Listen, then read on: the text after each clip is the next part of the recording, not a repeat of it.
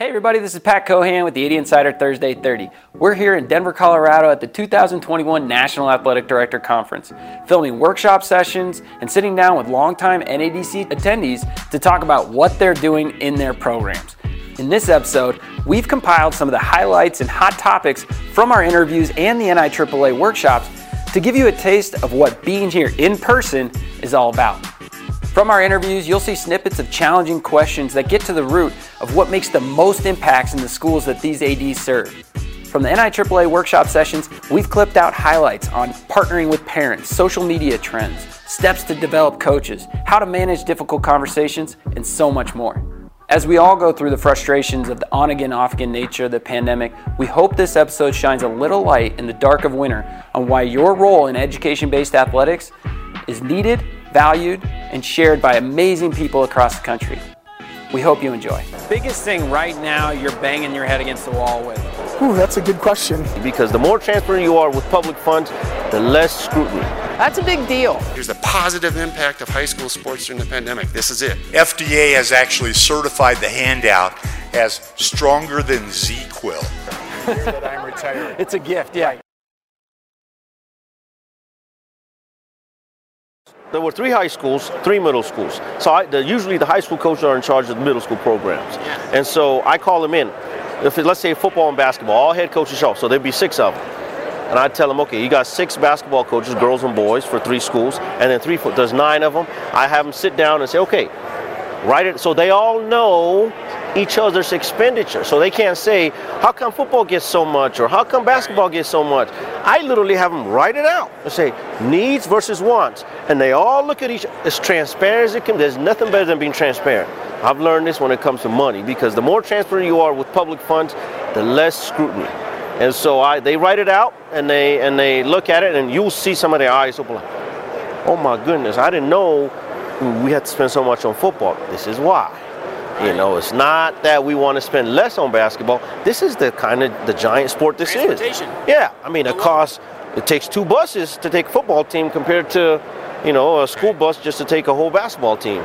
That same game that I was talking about, we had to evacuate. We go home on Thursday, and there were about 800 tickets sold. And we do sports passes, so we knew we had more than that coming. But when we roll in on Friday morning, my assistant checks it, and we're over 1,000. By lunchtime, we're upwards of 2,000. And we had them split, visitor and home. And I started thinking, okay, I know how many seats I have on the visitor side, and I don't have enough seats. So by 2 or 3 o'clock, I'm able to modify, put in some standing room only seats and such as that. And digital ticketing helped me control the fans before they got there, because I knew how many were coming. If we were selling hard tickets, no clue. They would have shown up, and we wouldn't have been prepared. The other thing digital ticketing does, it gets them in there quick. We had that delay. We started about 10 minutes late, and by the end of the first quarter, we had everyone in, because all we're having to do is touch those tickets. It allowed us to control them, get them away from the gate, get them in the game. Talk about that switch that you see in young ADs when they go from, it's all on me, I'm Superman, to when they start to figure out, I'm way better with more help. Exactly. And I think that the key thing for new ADs to realize is you think you're Superman, but it doesn't happen in that respect. You've got to be able to ask for help.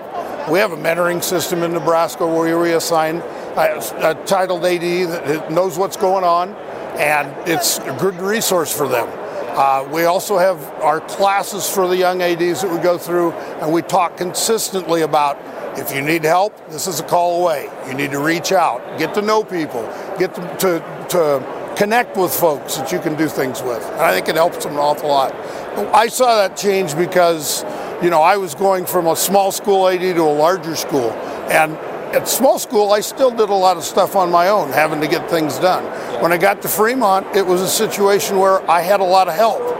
First game that I had was a volleyball game, and I naturally went in early in the day to make sure everything was good. I needed to set up. It was done, and I didn't have to worry about it. Injury.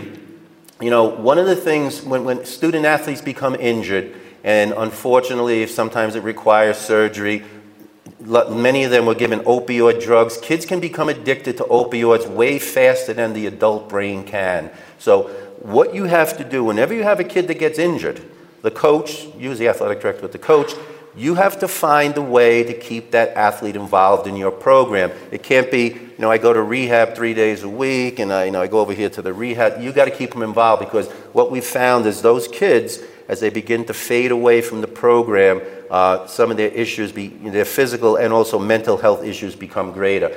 Biggest thing right now you're banging your head against the wall with? Coaches, finding people that want to coach. We have a school in our conference, they had to cancel one of their freshman basketball teams because they could not find a coach. But our biggest issue is transportation. We typically take yellow buses everywhere for our extracurricular activities, and we cannot take a yellow bus if we have to leave before 4 o'clock in the afternoon, because we don't have enough drivers right now to cover all of our routes for the kids, so we are taking a lot of charters. The good thing is the COVID money from the federal and state governments is paying for that right now. Okay. Eventually that's going to stop, and then we're going to be in a real bad situation of how do we get to our events. Okay, when you look, ADs are problem solvers, right? So when you look at that problem, where does your head go on solutions? And I'm not saying you guys had to have implemented these, but I'd just be interested to hear where your head goes in terms of what solutions might be possible. So we play a lot of freshman games at 4 o'clock, 4:30 in the afternoon, even if we have to travel an hour and a half to get to them. So right away, if it comes to that, we're going to have to move those games to 6, 6:30, or 7, which, again, doesn't sound horrible. We do a lot of those game times for inner city games, but if we're still traveling an hour and a half when we're done, now we're talking about kids coming back at 10 o'clock at night on a school night. Yeah. Varsity teams do that quite frequently, but freshman teams have not had to experience that. So that would be number one. Number two would be to even with our sister school in town, of having games at the same time. We might not have a home game at our place. Maybe we have our home game at the other school, so that a school coming to play, both of us can all be at the same time and later, so that our gyms are available, things like that. So scheduling the facilities differently, but definitely scheduling the times differently so that we can get there. And likewise, not just transportation. We have some officials issues, I think, across the country, that there's not enough of those people coming into the field anymore. And so we're talking about those same time changes for getting more officials to be available as well. So, but will students decide to skip high school sports and just play club sports so that they can benefit from the NIL? Or will they just decide, like highly recruited athlete, not play high school sports their senior year? They've already got the scholarship locked in. Go ahead and start benefiting from NIL. Or will they skip their senior year, the Quinn Brewer going to Ohio State initially, type of thing, where, went ahead and matriculated to college early so it could make money off his name, image, and likeness? Or will we have more and more students transfer to non-state association schools, your IMG Academy, Oak Hill Academy, Finley Prep, those type things, so that they could benefit from NIL? Or would you have groups of private schools in states withdraw from the state association, form their own league, and where they would allow NIL rights, but they'd have enough competition within their league to carry their way through a season? So it's going to be very interesting to see how all this unfolds. So there's two tough questions, and you don't have to answer them. Okay. One, you love the school. You want to stay there. Everybody knows that. Yeah. How do you accomplish your financial goals of growing financially when maybe the principal, superintendent, whoever's your boss, knows they got you in the bag? I have stopped telling them that they have me in the bag. Like early on, I was like, I love this job. I will never leave. I just love this place. And people know I love it. But they also know that I've become quite successful in my role, and I've been established athletic director, and they know. And so when people do approach me and say, hey, I'd like you to consider this job over here, I tell my principal, I'm like, the school asked for me to come. I don't know if I'm going to do it or not, and I might get to the point where I do go take some interviews, or I may go do that just to make sure that you understand what you have here. Like, you got me, you've had me, and you did. I came in at 23 years old, so I was really young, and they molded me, and they gave me an opportunity, and so I've always kind of felt like I've owed them. And now I'm 16 years in, and I'm like, I don't owe you anything. I give you me all the time. How are you going to keep me? And how do you shift that to if you were having to negotiate your salary right now? Just walk me through a brief overview of how you would build your case. I think that you set it up by like, okay, this is my resume. This is what I've done. You know me. This is what I've done. All right. This is what I'm making right now. I would like to see this amount, and maybe we can talk about it. Why would you like to see that amount? Whew, because I put in the hours, and Here's another thing. Do you compare it to other people in the industry? Can you get that information? It's really funny how I feel like supervisors are constantly like, you shouldn't be asking other people, this is your private number. But I'm like, no, I think that we need to talk about it. I think that we do need to talk about it. And so if I did know this position over here is offering this amount, this is what I'm making, I need to see, maybe not this quite amount, but I need to see something more closer to this number in order to stay. And how do you know they weren't concerned about getting COVID-19? You should ask those questions. So we did. So last October, we rolled out the survey again in a smaller sample of Wisconsin schools to try to see what we could find. And let's take a look at this. And we targeted school districts and counties that both were allowing sports to proceed and others that were not allowing sports to proceed, just to try to see what we could get for normative data moving forward. And we saw this huge, huge discrepancy, where the yellow bars now are the kids that played a fall sport. The red bars are athlete scores who would have been playing but were not. They said, I normally play football, we're not having football till the spring. Or I'm concerned about COVID, I'm not gonna play. Or some other situation. We saw this huge thing, that depression skyrocketed. So this is a case where this is county lines. I lived in a county that their school was in session and their sports played from day one. And I went 3 miles across the Wisconsin River into another county and none of the schools were playing their sport. So we had this huge dichotomy just within miles of each other, how that's going on. And we know that the boys and the girls score differently on depression, so when we did this analysis, we looked at the boys and girls, and we controlled for that in the analysis, and we controlled for poverty level. And so now when we control for all those factors that could play a role here, we didn't see that. We saw this huge, huge discrepancy. Anxiety, same thing. 4 times more likely to report anxiety if they weren't able to play a sport. I was a cross-country runner, but I didn't run cross-country this year. I played before. I hope to play next year, but I'm not playing now. And then with quality of life. And again, now the yellow bars are good, some good data there. The yellow kid, the bars represent the boys and the girls scores on a scale of 0 to 100 who got back to playing sports in the fall. The red are the scores for the kids that didn't. They're maybe their classmates, their cousins, their friends in a different school, a different county that weren't playing. We saw this huge thing. Here's the positive impact of high school sports during the pandemic. This is it. These kids did a lot better. And again, reference-wise, on a scale of 0 to 100, you get up to 89, 90. That's pretty good. That's what we'd hope to see. Another part of coaching development, though, and I would love to hear your feedback on it, is, okay, so you buy that program or that video series, whatever it is, how do you know you're getting that return on investment? Like, what is the measurement of that professional development investment? I think the results that you see in your coaches is the only measuring stick that you have. Results being what, though? Well, the results of carrying out the vision and culture that I, as an athletic director, have for my program. Are the vision and culture, I know I'm drilling you, but I want to be clear here. Yep. Culture is, write a nice 2-sentence, it's a mission. It's on the wall, it looks really good. But the vision is something I'm really interested in now, because articulating what it looks like is very hard. And I think a lot of people glaze over the specifics, which makes it hard to know the path to when you get there or when you're close to that. So to me, the vision is, this is what I would like my athletic department to look like and feel like when somebody walks into it.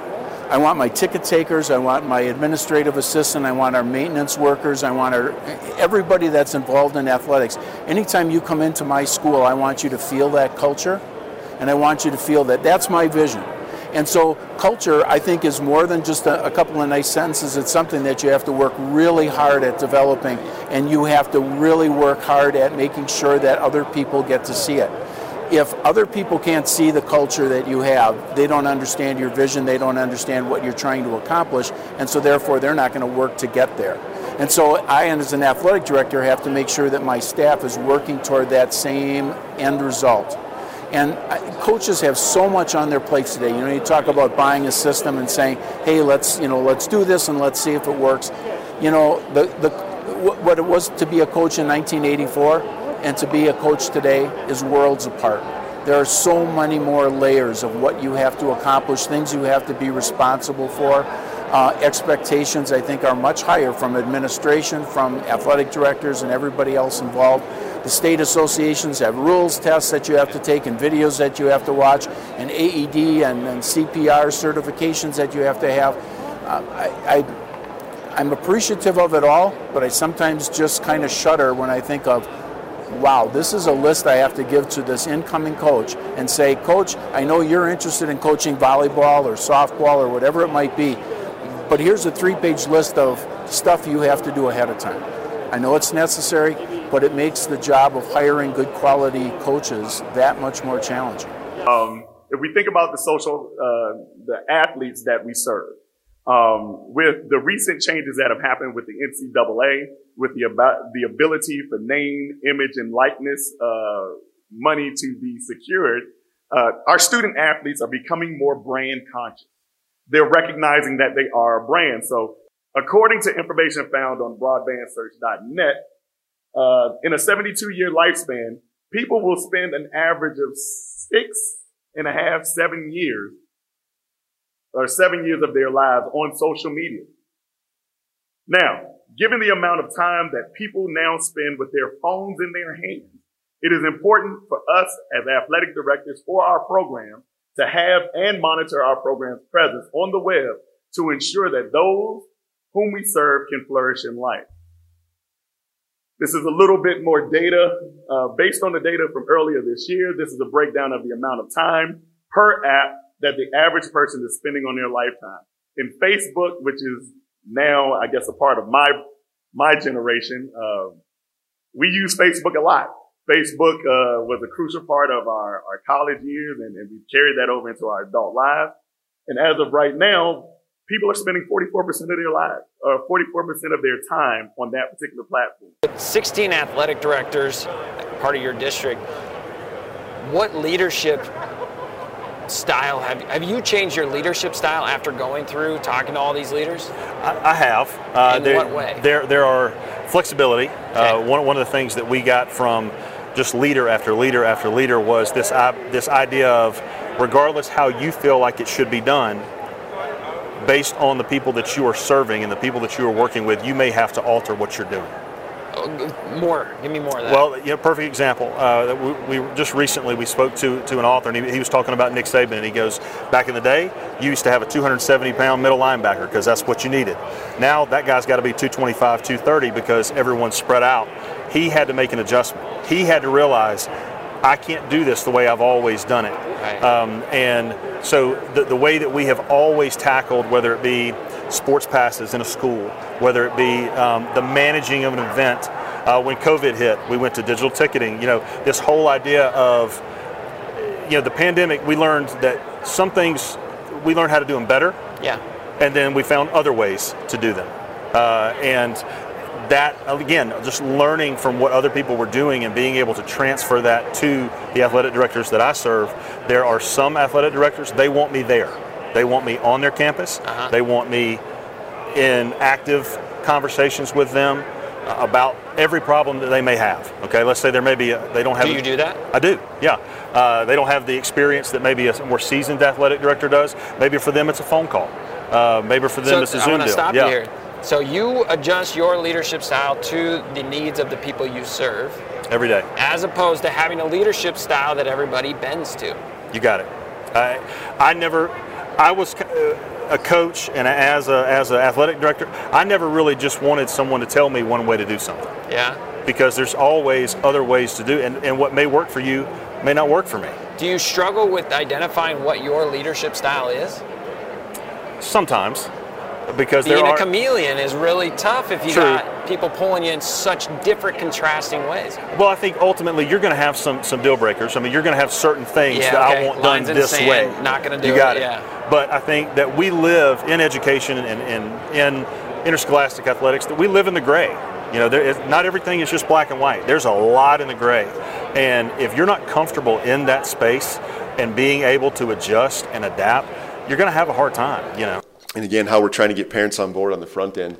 his issue was with accountability really had to do with getting ready for practice. He would have kids who would show up right as practice was starting. Some kids are coming out, shoes aren't tied. Some kids have shoes in hand. Some kids are, forgetting their practice gear, right? And it was getting systemic. I mean, we had some real problems. And so accountability was a natural core value for his program. And of course, we had all of those things for the sport, for practice, right? I mean, here's what time you're going to be ready. Here's what you're going to have with you. Here's what you're going to have, et cetera, et cetera. He got that to school then, right? And again, real easy for accountability in school in terms of, being on time for class, having your homework, helping, teachers, doing whatever.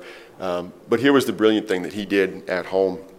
And I just absolutely loved this because he wanted to tie his at-home instruction within accountability to what he needed the kids for the sport. So he sent the message home to parents, and he said, look, I need you to help me with accountability for our kids. So here's what I need you to do. Here's what we're asking the kids to do. Every single morning, these kids are going to do 3 things before they go to school. Okay? They're going to get up on their own, whatever that looks like. They set an alarm, right? They wake up naturally. They're going to get up on their own. You, mom and dad, are not going to go into their bedroom to wake them up. Okay? They're going to get up on their own by whatever method they choose. Number 2, they're going to make their bed. Before they leave the house that day, their bed will be made. And number 3, they're going to have a good breakfast. Okay? And we've got some nutrition things, and so there's a list of stuff. But mom and dad, you are not going to help them with any of those things. Okay? You are not going to wake them up. If they are late for school, that's on them. Okay? If the bed is not made, and then there was a list of things he had at home, right? If they leave and the bed's not made, here's how we're going to deal with that, right? They are going to make their own breakfast. Here's the list. As a parent, I need you to have some of these things available, right? Have something more than Lucky Charms in the cabinet. But you're going to help me teach the kids how to be accountable, and here's your job at home. Okay? And this is what we found to be the most effective thing for us, okay? Because a measure won't drive behavior. A measure won't drive behavior if it doesn't maintain attention, and it's not going to maintain attention if it's rarely assessed. And this is part of the issue of what goes on with the stuff we're trying to teach in sport. If we're only trying to teach it in sport, that means there's 22 other hours a day that it's not being maintained. And this is what we're trying to do with our core values, right? If we've got our parents on board, okay, that's 1 hour at home in the morning where we can remind the kids to eat. Right? If we're giving them strategies in school, that's an 8-hour school day where we're reminding the kids to eat. And then it's 2 hours of practice where we're reminding the kids to eat. And then everything afterwards, socially at home, we can remind the kids to eat. Okay, we are going to constantly maintain attention to make sure that it's constantly assessed. The key in all this is the athletic director understanding and learning about the law, not fearing the law, learning as much as they can about the law. The athletic director in your high school should be the expert in Title IX compliance in athletics. And so you want to learn about the law, you want to seek out resources, and NIAAA certainly has provided many resources. There are many people that are a phone call away. And on that same track, high school athletic directors should be having conversations with their school district's Title IX coordinator. Because Title IX, as we know, is not just about sports. It's a broad-based sex discrimination law, and it pertains to all of our programs. And the hot button today, quite frankly, Pat, is the sexual harassment piece. And with the new Title IX regulations coming out last year that addresses how schools must handle sexual harassment complaints, that's a big deal. And so the Title IX coordinator and the athletic director should be having conversations. The Title IX coordinator and the athletic can learn from the athletic director about athletics compliance, and there should be dialogue going on. So I think that's all part of the process. I loved how you said understand it over fear it, because I think that people do fear it. Oh, yeah. In what a common conversation will be, the punchline will be, that's going to be a Title IX thing. I don't want to touch it, right? It's I don't know about that. The Title IX is probably going to mess that one up. Yeah. I don't want to get in there. And that's not a good way to approach it. You just really need to dig in and learn about it, and not, like I said, not fear it. But it becomes overwhelming. And when I teach the 506 course, the NIAAA LTC 506, the Title IX course, I will often say to my audiences, you should be doing a self-audit regularly. That should be part of your best practice. That should be a part of your standard of conduct. But if you've never done one, don't attack it all at once. Chunk it. Take it piece by piece. Take it bit by bit. Maybe analyze the 3-prong test first and analyze that. Give it a deep dive. And then start working on that laundry list. And I tell ADs all the time, you might be amazed because you might do your self-audit and say, okay, we're struggling over here, but over here we're doing great. We're fantastic. And it really is great to look at your program and where it stands and what you need to do better and what you're doing great. Thanks so much for taking the time to watch this show. Our goal is to provide access to experts and educators in the field of athletic administration, but this is your show too.